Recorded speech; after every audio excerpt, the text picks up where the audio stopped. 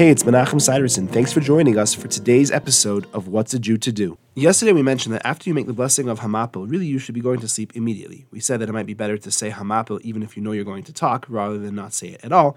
But ideally we try and set it up that we don't have to talk after Hamapil. So the question becomes, when in the entire order of all of these prayers, including the Shema and the other tefillos that we say during Kriyat Shema al Hamita, do we say the Hamapil blessing?